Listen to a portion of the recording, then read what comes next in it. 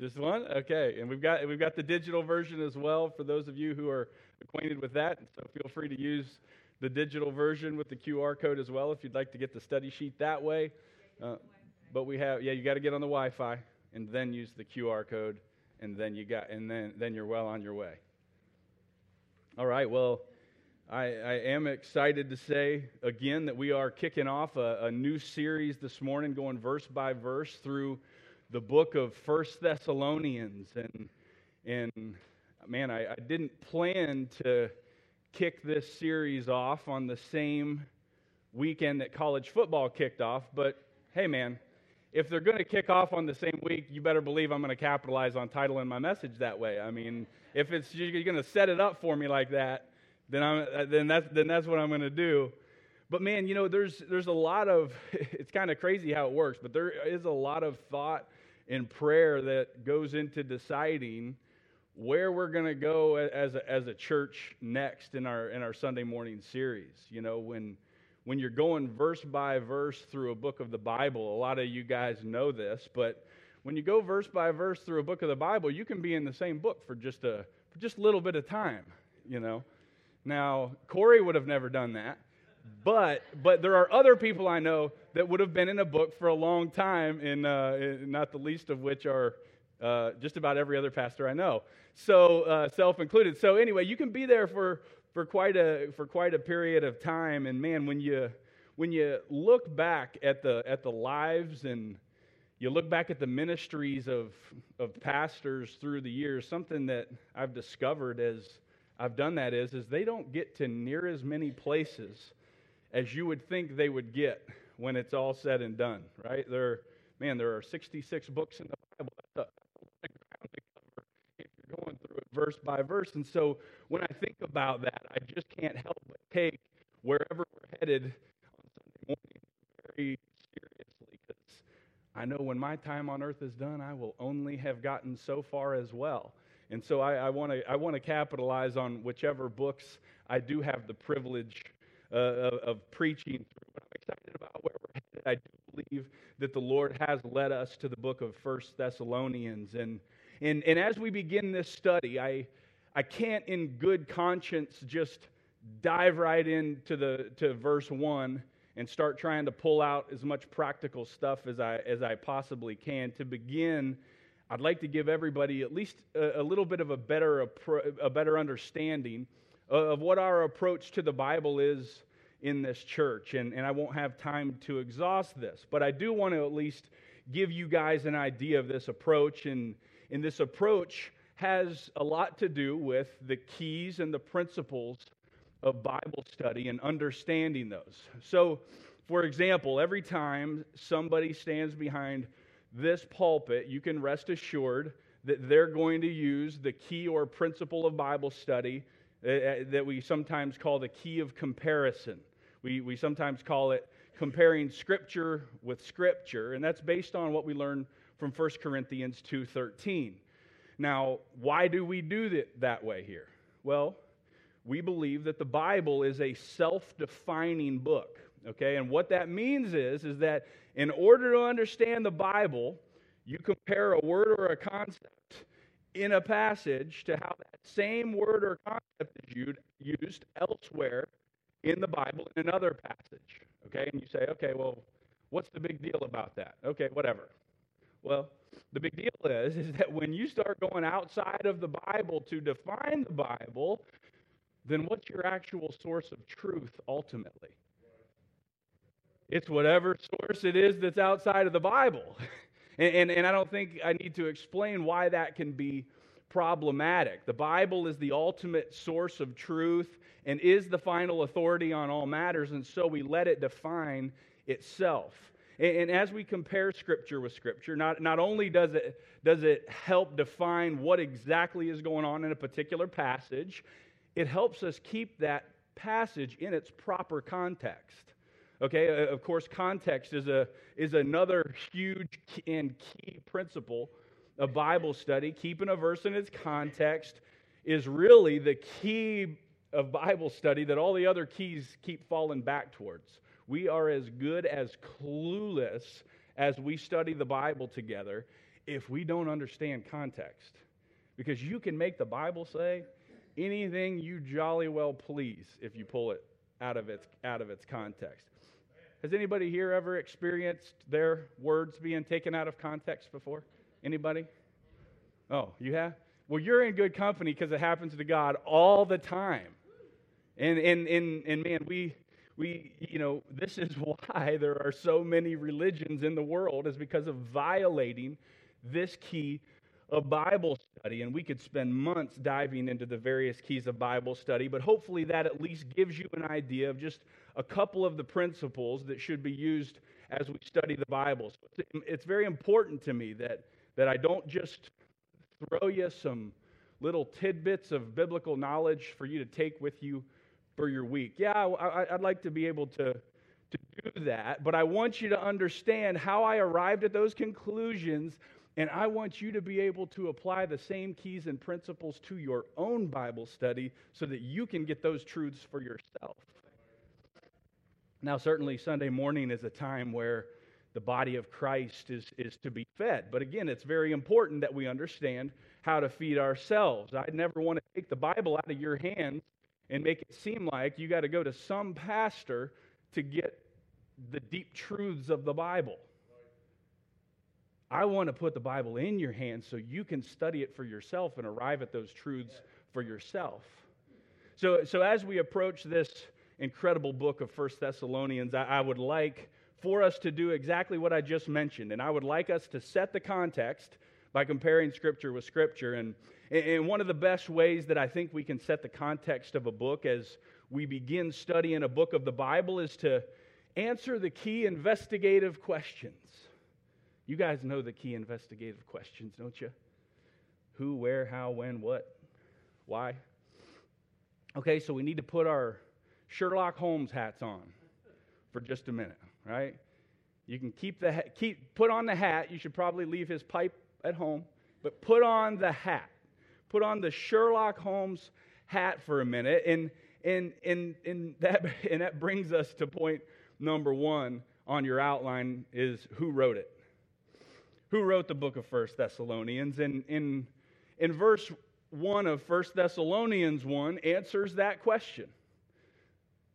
It says, Paul, Silvanus, and Timotheus. Now, most of us are very familiar with Paul.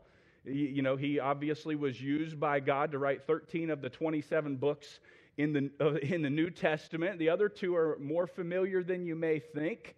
We don't usually see their names in that form. Silvanus is actually Silas, and Timotheus is Timothy. Silvanus and Timotheus are the Greek renderings of the Hebrew names Silas and Timothy. So that's how we'll refer to them. This letter is written to the Greeks, so to identify with them, they use the Greek renderings of the name. Now listen, we are headed into all kinds of goodies in this series and today. But I need you to hang with me on some of the details so that we can really grasp what's going on and we can springboard from here as we move forward, okay? The next investigative question I want us to answer is where? Where is Thessalonica? And if you'll pull that map up for me, Ryan, we will see where Thessalonica is. There it is. Okay. Now, I know a lot of you guys are geographically challenged, as am I, but I do want you to be able to get your bearings. I think this helps what's going on in this book. I think it helps it come alive when you can understand what's actually going on here. So what happened is the Romans had taken Greece. You see Greece there towards the middle. The Romans had taken Greece. They divided it into two parts. You see the northern part is Macedonia, and you see that southern part there is Achaia. And up in the northern part of Macedonia, there are some main cities. And of course, we've got Philippi, and of course, we've got Thessalonica. Berea is another one. It's not pictured, but it's in that same vicinity. So that's where Thessalonica is. When you look over to the right of the screen, you can see even where Antioch was, which is a major hub of everything going on. And of course, this big region of Asia Minor, which you see come up in the Bible all the time. And so I just wanted us to take a quick second to get our bearings. Obviously, you're seeing where Italy is. Okay, so these are the areas that Paul is traveling. And as we compare Scripture with Scripture, we see a whole lot out of Acts 16. Okay, so but by the time we get to Acts 16, Paul he's already completed his first missionary journey. Paul would bounce around from city to city, sharing the gospel and establishing churches.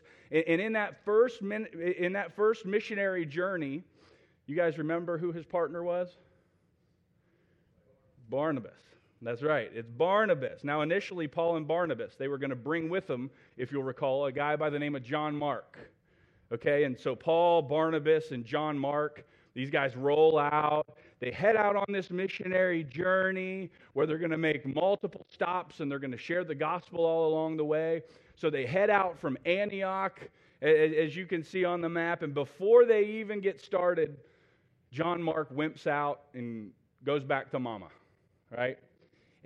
But Paul and Barnabas, they continue on, and they go on throughout Asia Minor, preaching the gospel and establishing churches. And then they ultimately work their way back to Antioch. And they're teaching at Antioch for a while, which is actually where they began. And after a while, in chapter 15 of Acts, Paul says to Barnabas, hey, let's go back to all of these churches that God used us to start. Let's check on them, see how they're doing, and get these brothers more established in the faith. And, of course, sisters, too. And Barnabas liked that idea. He said, yeah, Paul, I'm with you, bro.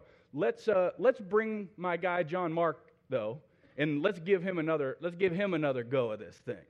And Paul basically says, hold the phone. John Mark, that mama's boy, is staying at home. Right? He's not coming with me. Fool me once, shame on you. Fool me twice, shame on me. Now, John Mark is actually Barnabas' nephew, so you can see why he's, that's his guy. But as a result of this disagreement regarding whether John Mark was coming, Paul goes one way, Barnabas goes the other way. Okay? And so Paul and Barnabas separate, and this is where Silas enters the story. We see this in Acts 15, 39 through 41. Silas, like we saw, of course, is one of the three writers of the book of 1 Thessalonians. And then verse 40 tells us that Paul chose Silas. Okay, and then 2 verses later in Acts 16:1, that's where we're introduced to Timothy, who, of course, is one of the other writers of the book of 1 Thessalonians and one of the other people that was a part of starting the church at Thessalonica along with Paul and Silas. Okay, so don't let me lose you here. Okay, I know we're storytelling, we're getting somewhere, but I want you to understand how we got where we're going. So Paul and Silas go through Syria and Cilicia to confirm the churches, those churches that Paul and Barnabas started are doing. And Paul and Silas come to Derbe and Lystra, according to Acts 16:1, and this is where they meet Timothy. Okay, so you're tracking with this whole thing, right? This is how these fellas end up getting together, Paul, Silas, and Timothy. This is how the band gets together, right?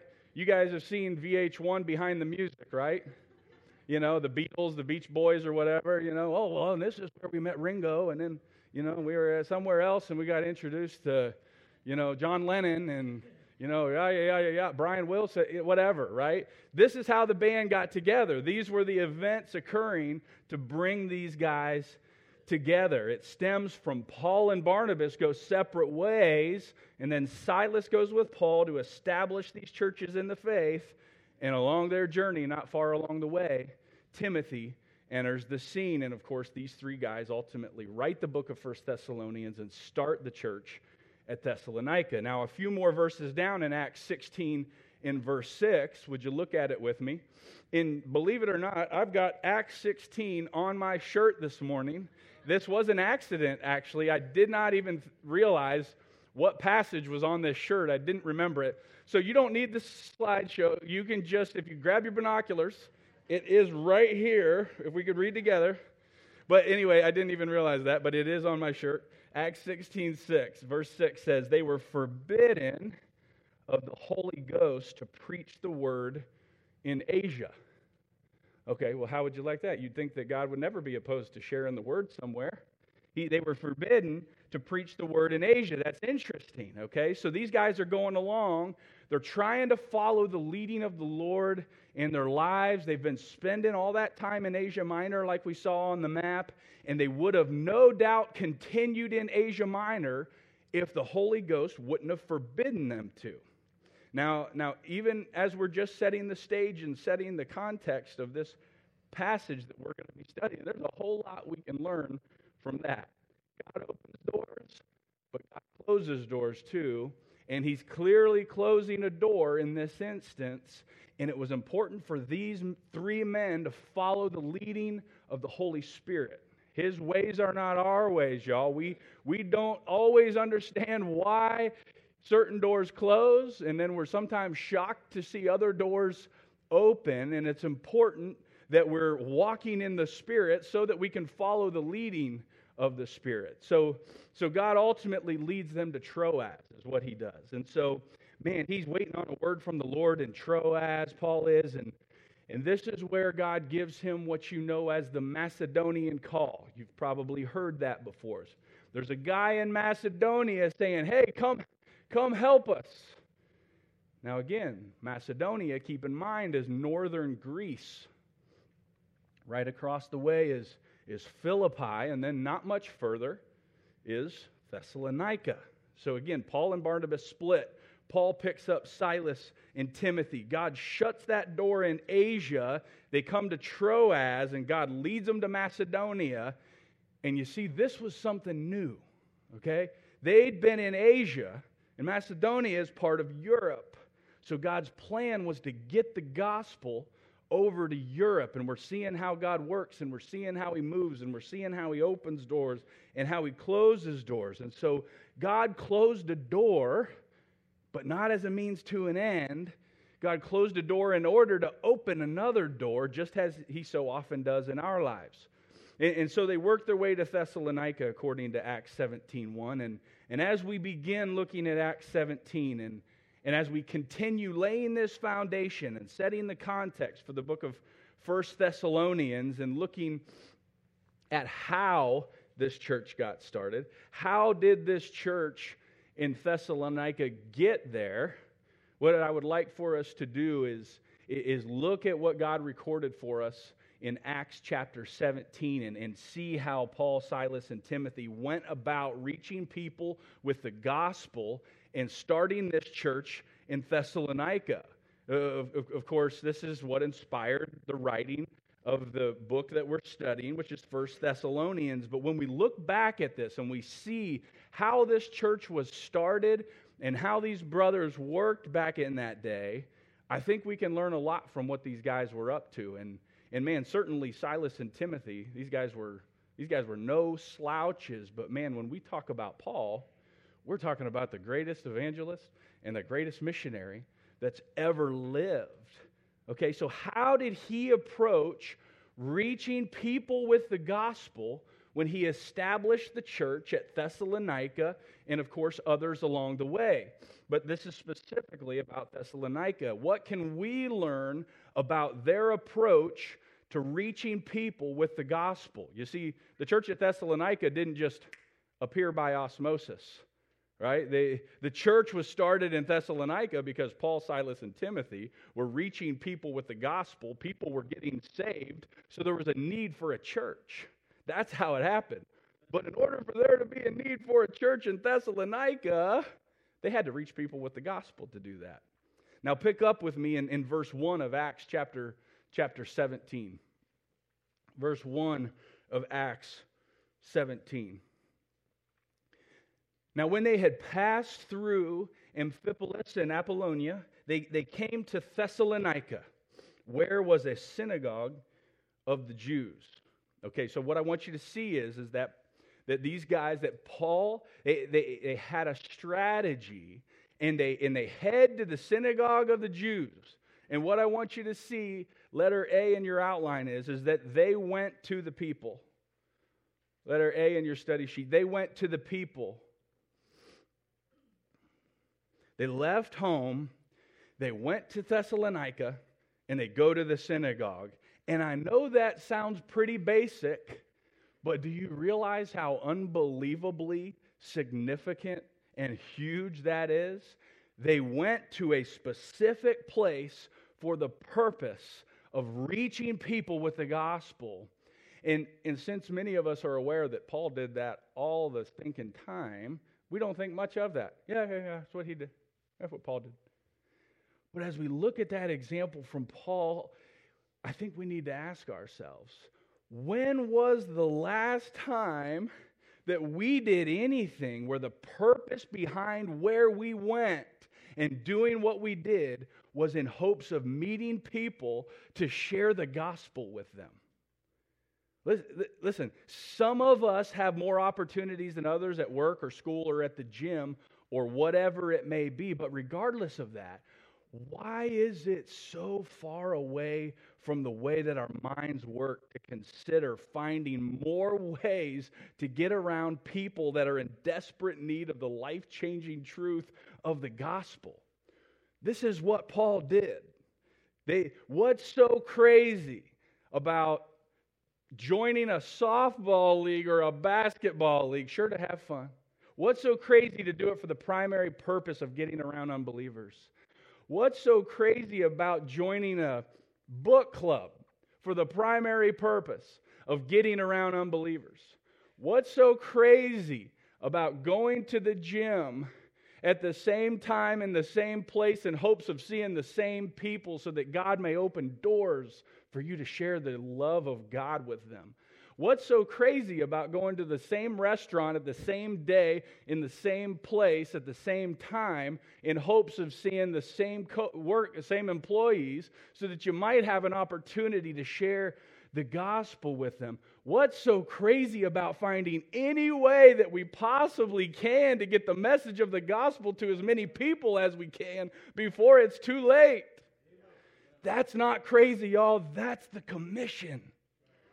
That's the Great Commission. That's what it meant when Jesus said, go. That's the mission we inherited the day we got saved and we became ambassadors for Christ. We became His representatives in the world. And somewhere along the way, we became content with sharing our faith to that one or two people every few years. And I'm trying to get us to see that the reason we're sharing our faith with 1 to 2 people every few years is because we don't make any effort to get in front of people that don't believe. When God commissioned us to go and make disciples, that commission necessitated action on our part. In this church in Thessalonica, it was started because Paul, Silas, and Timothy said, we're going to go where the people are. They said, we're going to go to Thessalonica, and we're headed to the synagogue. And that brings us to the next thing that I'd like us to glean from how the church at Thessalonica was started. Look at that same verse again with me in Acts 17 and verse 1. Now, when they had passed through Amphipolis and Apollonia, they came to Thessalonica, where was a synagogue of the Jews. Okay, so this is interesting. The synagogue was already there, so letter B, Paul, he used the infrastructure that was already there.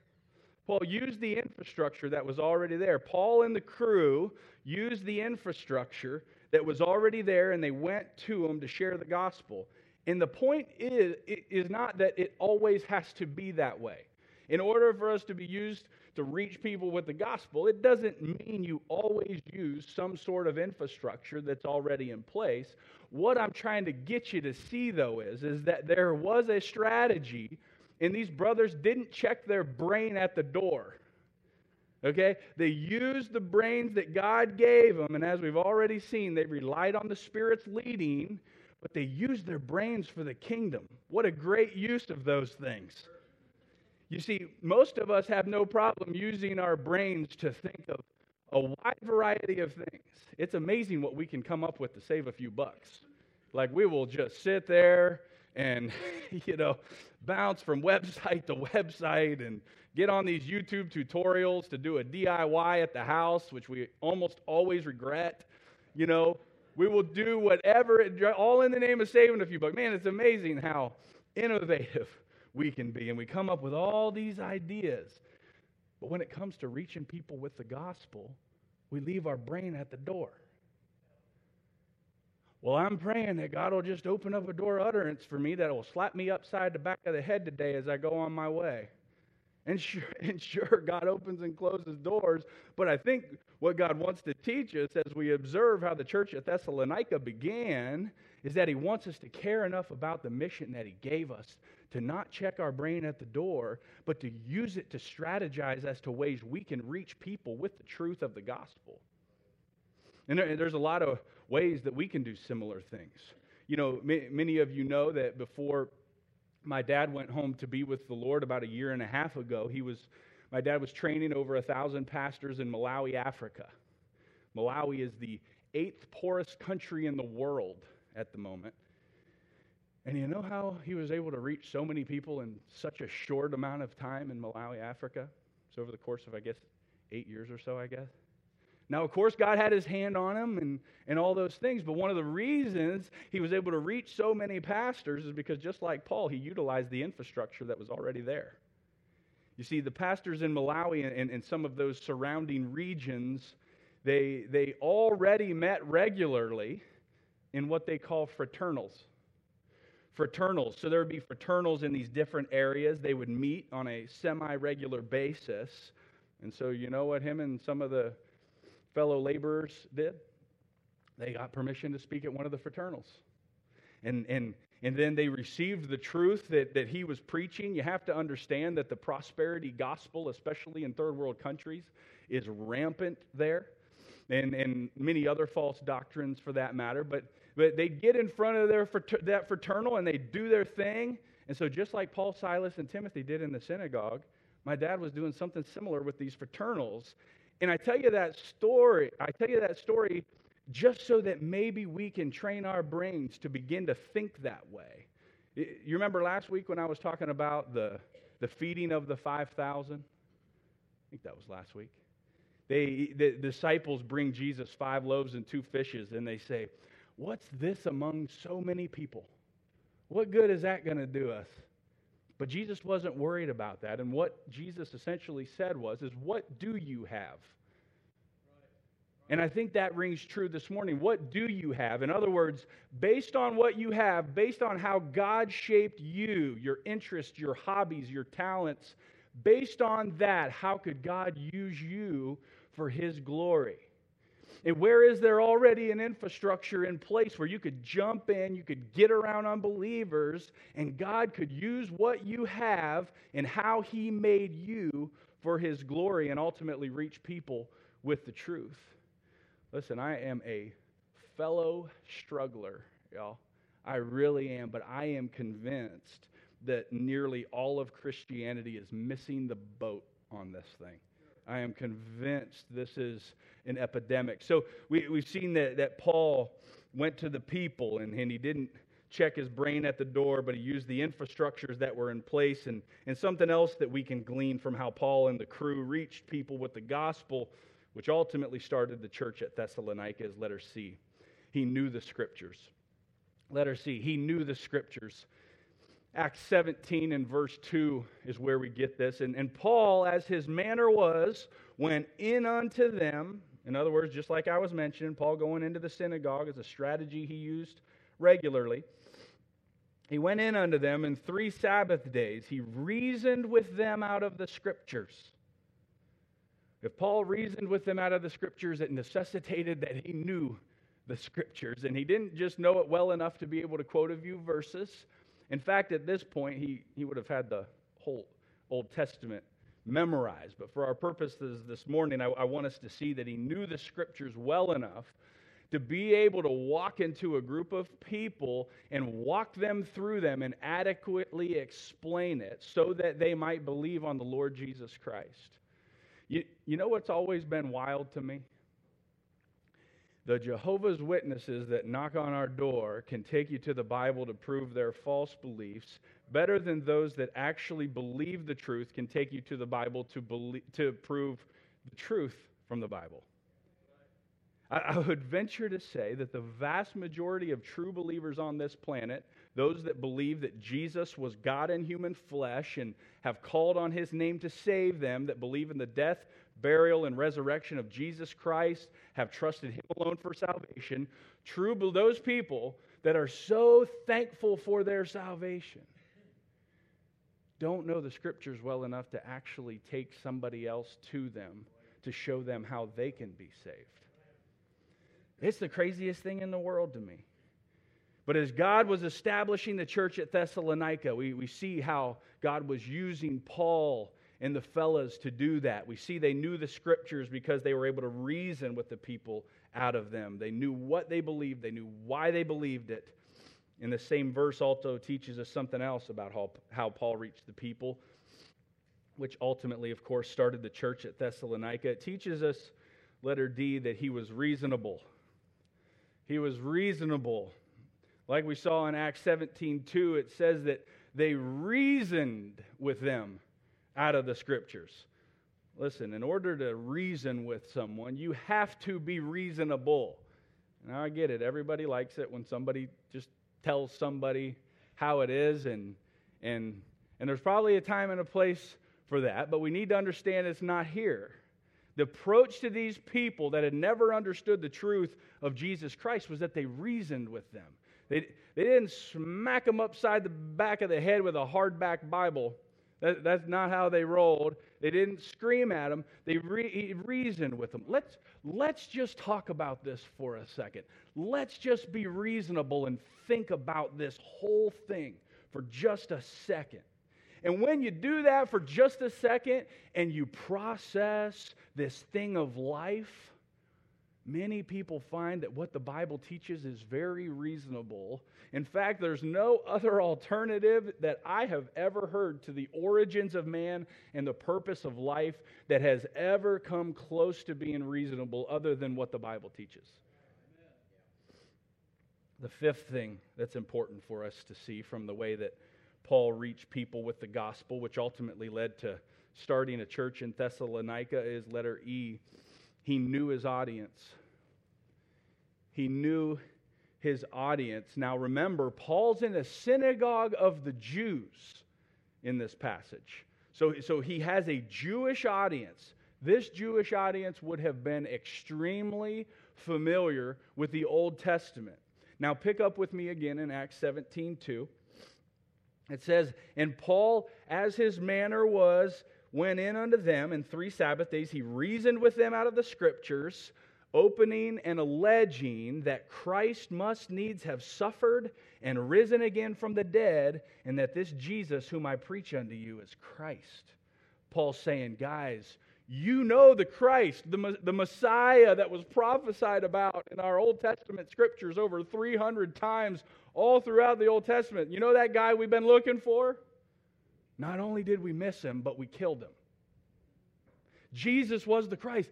He was the Messiah. He was the one prophesied about. That was God in human flesh that came to take away the sin of the world. And you can just almost imagine Paul in there as he's reasoning with them out of the scriptures that Jesus is the Christ. You can just imagine him taking them to Micah chapter 5 and verse 2, where it says, "But thou, Bethlehem Ephratah, though thou be little among the thousands of Judah, yet out of thee shall he come forth unto me that is to be ruler in Israel, whose goings forth have been from old, from everlasting."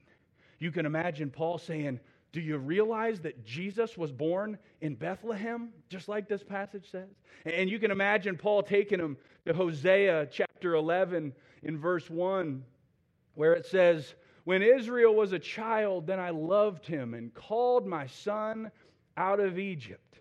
And you can just imagine Paul saying, just like the nation of Israel, this was pointing to the Messiah. And do you realize that Jesus spent time in his youth in Egypt and then ultimately left? And you can just imagine Paul taking them to Zechariah 9:9. Zechariah 9:9, where it says, "Rejoice greatly, O daughter of Zion. Shout, O daughter of Jerusalem. Behold, thy king cometh unto thee. He is just and having salvation, lowly and riding upon an ass or a donkey. And you can just imagine Paul saying, do you realize that Jesus rolled in on a donkey just like Zechariah prophesied about? And have you ever seen Psalm 41:9, where David prophesied and he said, Yea, mine own familiar friend in whom I trusted, which did eat of my bread, hath lifted up his heel against me. Do you know that that was fulfilled in Judas Iscariot, guys? After eating bread at the Last Supper, Judas betrayed Jesus. And not only that, but Zechariah 11:12 in verse 13, it predicted that he'd betray Jesus for 30 pieces of silver, which is exactly what Judas did. And he could have gone on and on and on with hundreds more. But what Paul was doing was, he certainly was using the Bible, but he knew his audience. He understood that his audience would have been very familiar with those verses. And that as he went over them with them, that there would likely be some where they just had that light bulb moment where they understood who Jesus was and why he came. And it's very interesting to me because do you know where Paul starts just a few verses later when he's dealing with Gentiles that wouldn't have had the same frame of reference as the Jews did about the Old Testament? Paul is in Athens at Mars Hill. He starts in a different place than he did with the Jews. You know where he starts? He starts with creation. Look at Acts chapter 17 and verse 22. Acts 17:22. Then Paul stood in the midst of Mars Hill, and he said, Ye men of Athens, I perceive that in all things ye are too superstitious. For as I passed by and beheld your devotions, I found an altar with this inscription, To the unknown God. Whom therefore ye ignorantly worship, him declare I unto you. And here's where Paul starts with them. Verse 24. God that made the world and all things therein, seeing that he is Lord of heaven and earth, dwelleth not in temples made with hands. He starts with creation. Now that's not the only time he does that. In Acts 14, Paul and Barnabas, they're amongst Gentiles in Lystra. And Paul, he'd healed a crippled man. These people are basically starting to worship them because they've never seen such things. And Paul said in Acts 14:15, and saying, Sirs, why do ye do these things? We are also men of like passions with you, and preach unto you that ye should turn from these vanities unto the living God. And here it is, which made heaven and earth and the sea and all things that are therein. You see, he starts with creation when he's talking to them. And so, it's like, are you saying that we don't take them to the Bible? Of course not. We only understand the details of creation from the Bible. Of course, we go to the Bible, but what I want us to see is Paul knew his audience, and he shared the message of the gospel accordingly. When he was with the Jews who understood the Old Testament, he started there. When he was with the Gentiles who wouldn't have had a file for the Old Testament law and prophets, he started with something you can't miss, the creation all around us that points to a creator. He started with them where they were. He knew his audience. Then letter F, he shared the gospel. He shared the gospel. Again in Acts 17:3, as they're in the synagogue in Thessalonica, it says, He was opening and alleging that Christ must needs have suffered and risen again from the dead, and that this Jesus whom I preach unto you is Christ. Okay, like we just saw here with the Jews in the synagogue, he's trying to get them to see that Jesus was the Christ. He was the Messiah, reasoning with them from the Old Testament scriptures. But regardless of whether he starts there or whether he starts with creation, he ultimately gets to the gospel. That's where this whole thing has to head, is that message has to come out of our mouth. Ultimately, he gets to the fact that Jesus is the Christ. He died, he was buried, he rose again, and he is the only name under heaven given among men whereby we must be saved. He's the way, he's the only way. Romans chapter 1 and verse 16, Paul says, For I am not ashamed of the gospel of Christ, for it is the power of God unto salvation to everyone that believeth. Listen, the message of the gospel is the power of God unto salvation. Regardless of where Paul started, whether it was the Old Testament or whether it was creation, ultimately he had to get to that message of the gospel, and he found a way to be sure to give that message to people. The more we can find a way to give that message to people, by whatever means necessary that we can, to whoever we can, however we can, the better. It's the power of God unto salvation. And the last thing I want us to glean from how Paul started the church at Thessalonica is letter G. Letter G, I want us to glean the fact that he didn't please everybody, but some believed. He didn't please everybody, but some believed. Acts chapter 17 and verse 4. And some of them believed and consorted with Paul and Silas, and of the devout Greeks a great multitude, and of the chief women not a few. But the Jews which believed not, moved with envy, they took unto them certain lewd fellows of the baser sort. You guys ever met a lewd fellow of the baser sort? You don't have to know what lewd means or baser means, and you know exactly what I'm talking about. I met me some lewd fellows of the baser sort. That brother over there, I'm not so sure about him. All right, he met lewd fellows of the baser sort, and he gathered a company, and he set all the city in an uproar, and they assaulted the house of Jason and sought to bring them out to the people. And what we learn is that we can go through all the proper steps that God wants, just like Paul did. We can go to the people. We can use our minds. We can use the infrastructure that's in place. We can know the scriptures. We can be reasonable. We can know our audience. We can share the gospel. And there will be people that reject it and reject us, and people that don't like what we have to say one little bit. So expect that. But guess what the beauty is? It's what verse 4 says. Some of them will believe. It will all be worth it, because though some people may treat you like trash because of the message you gave them, some believed. And that's what this thing is all about. Number 4 on your study sheet is the when and why. The when and why was it written? When and why was it written? When was the book of 1 Thessalonians written? And as far as the year is concerned, it was written in about 52 to 54 AD, which makes it about 20 years after Christ's death. And that's the year, but here's the timeline as it relates to Paul's missionary journey. So like we were seeing in Acts 17, persecution starts coming in Thessalonica, right? And when they initially come through that first time in Thessalonica, that persecution comes, and it comes pretty fast. And when that persecution comes, Paul, Silas, and Timothy, they bounce. Like they do get out of there. In the middle of the night, they head to Berea. They ultimately end up in Athens. But while they're in Athens, Paul can't help but keep thinking about these Thessalonians. And in 1 Thessalonians chapter 2 and verse 17, here's where we find that. It says, "But we, brethren, being taken from you for a short time in presence," in other words, we had to bounce out of there because of the persecution that was coming.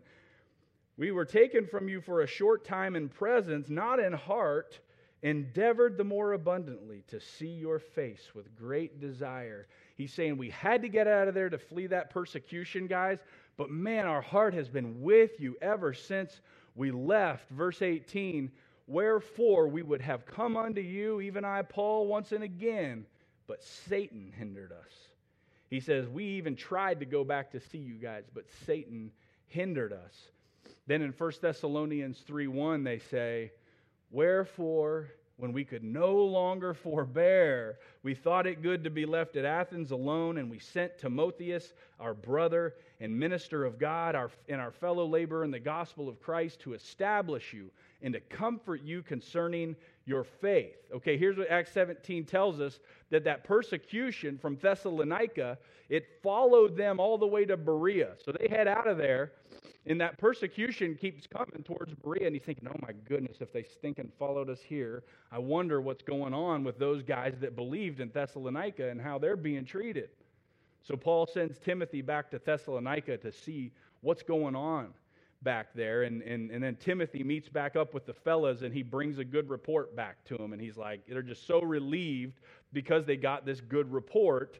And then 1 Thessalonians 3:6 says, "But now when Timotheus came from you unto us and brought us good tidings of your faith and charity, that ye have good remembrance of us always, desiring greatly to see us, as we also to see you." Okay, so Timothy brings back this good report, and this is when Paul, along with Silas and Timothy, sits down, and this is when they write the book of 1 Thessalonians. So that's why he writes this letter. So in the verses that we looked at, we've actually answered the when and the why. We've seen the when, and then again, the why is because of that good report that Timothy brought back to Paul and Silas, and that incredible care that they had for the Thessalonians, and they just had to correspond with these people. They just couldn't hold it back anymore, and this is why the book of 1 Thessalonians get written. Okay, so we've seen the who, the where, the how, the when, and the why of the book of 1 Thessalonians. And if we can keep that Sherlock Holmes hat on just a little bit longer, let's look at the what. What is it about? What is the book of 1 Thessalonians about? And obviously over the coming months, we're going to be answering that question in a lot of detail. But what I believe is the best way to answer that question, the book of 1 Thessalonians is about preparing us for the coming of the Lord. It's about preparing us for the coming of the Lord. And I don't just make that up. I'll show you how I got that. For a group of people living in the last of the last days like we are, I can't think of a more relevant book for us to study together. The coming of the Lord. Jesus is going to rapture believers in Jesus Christ off this planet. He's going to meet us in the sky. That's the event we're waiting for right now. After Jesus meets us in the sky at the rapture, that's going to usher in the tribulation period. And then after that, the second coming, which ushers in what we know as the millennium, where Jesus sets up shop on this planet. There are no other prophecies that stand in the way of the Lord's return. He could meet us in the sky at the rapture. It could literally be any moment. And I believe that what God did was He included this book in the canon of Scripture, and certainly to teach us truths and to teach the church truths all throughout the church age. But this book has a special application for those of us that could be right on the cusp of the Lord's return. And the reason I say that is for a couple reasons. And one of them is because, do you realize that there's a reference to the return of Christ in the last few verses of every single chapter in the book of 1 Thessalonians? They can't quit talking about it. Number one in your study sheet, each chapter mentions it. Yes. The last verse of 1 Thessalonians 1, in verse 10, 1 Thessalonians 1:10 says, "And to wait for His Son from heaven, whom He raised from the dead, even Jesus, which delivered us from the wrath to come." The second to last verse of chapter 2, it says, "For what is our hope or joy or crown of rejoicing? Are not even ye in the presence of our Lord Jesus Christ at His coming?" The last verse of chapter 3, it says, "To the end He may establish your hearts unblameable in holiness before God, even our Father, at the coming of our Lord Jesus Christ with all His saints." The second to last verse of chapter 4, it says, "Then we which are alive and remain shall be caught up together with them in the clouds to meet the Lord in the air, and so shall we ever be with the Lord." And towards the end of chapter 5, it says, "And the very God of peace sanctify you wholly, and I pray, God, your whole spirit and soul and body be preserved blameless unto the coming of our Lord Jesus Christ." Now, do you think that by repeating the theme of Christ's return over and over and over again in every chapter, do you think He's trying to get our attention about something? God's saying, I want you to be prepared for the return of the Lord, and I'm going to teach you how to do that in the book of 1 Thessalonians. and prophecy about the end times and the rapture and the second coming, y'all, that can be a whole lot of fun to dig into and talk about and debate about and all that stuff. It can be fun to investigate. It can be fun to look at all the details of that thing. But the prophecy of Christ's return is not to just sit around and talk about and figure all the ins and outs of it about. It's so that it gets in our lives. It needs to get in our life, not just our theology. In other words, it should be a call to action. It should change the way that we live. Otherwise, knowing the return of Christ is soon doesn't do us a whole lot of good. There's another reason why I believe this book is in our Bible, especially to prepare those of us living in the last days for the coming of the Lord.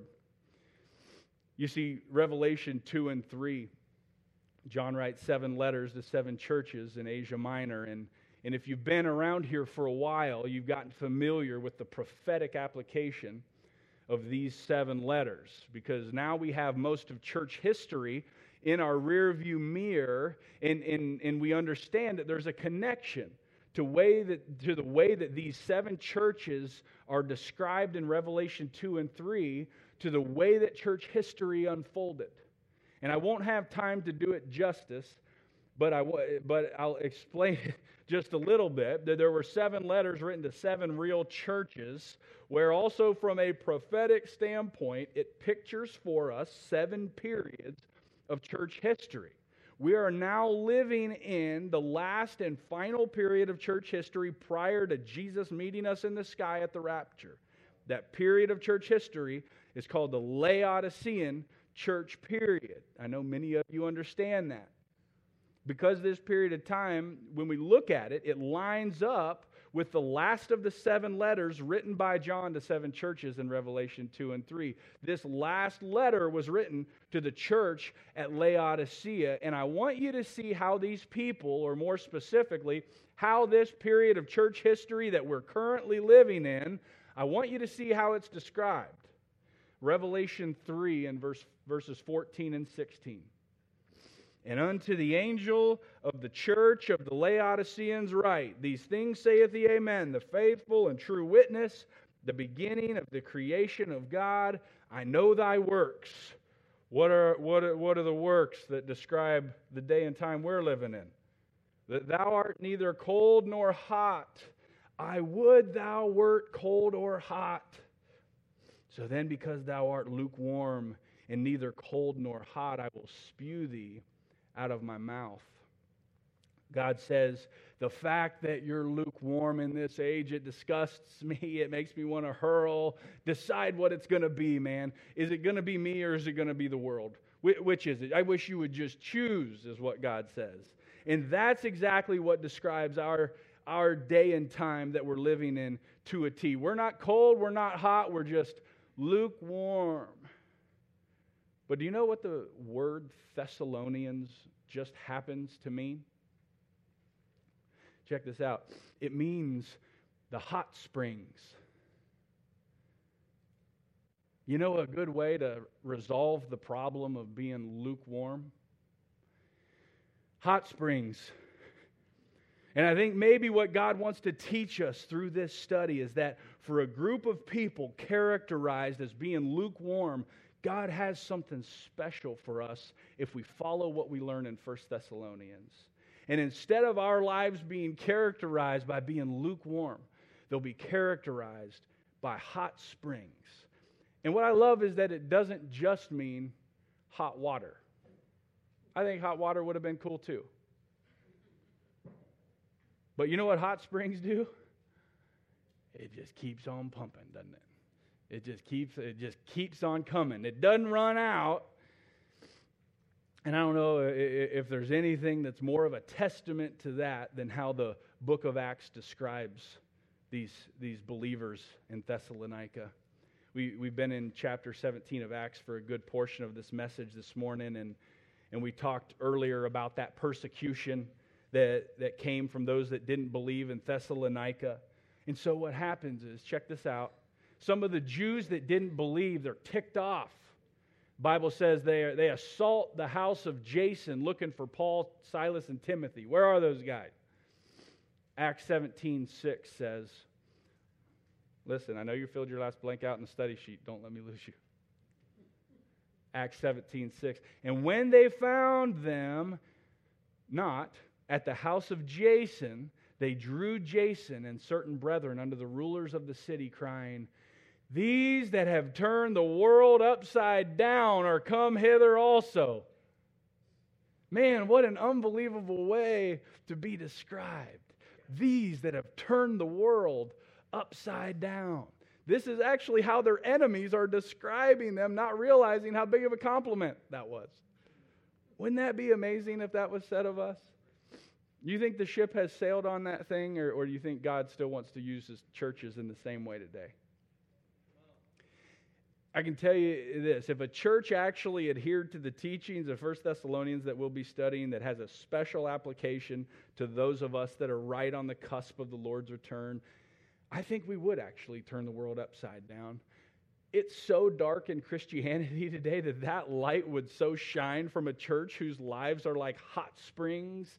It would shine so bright that we probably would turn the world upside down, just like that little church at Thessalonica did. But man, what if we just started with our own city? What if we just started by shooting to turn our city upside down and we worked our way out? Man, we learn a lot from just gleaning the practical things from how Paul reached the Thessalonians with the gospel. We glean a lot from that. He went to the people. He used the mind that God gave him. He used the infrastructure that was in place. He knew the scriptures. He was reasonable. He knew his audience, and he didn't please everybody, but some believed. And I believe that God wants us to continue to learn from them as we move forward in this series and as we prepare for the coming of the Lord. And maybe, just maybe, we can be a church that's filled with hot springs in a lukewarm age that turns the world upside down. Jesus, we thank you for your supernatural book, for the way that you preserved it, for the way that you inspired it, and for all the things that we glean when we actually sit and take the time to study it and dig into it. We approach it as it is in truth, the Word of God, not the word of men, and we compare Scripture with Scripture, and we attempt to keep your words in the context in which they were written for your name and glory's sake. And I pray, God, that we would apply the things that we learned from how the church at Thessalonica was started. And God, I pray that as the series continues, that we would learn to be a church filled with hot springs in a lukewarm age. In Jesus' name we pray. Amen. I ask you to stand and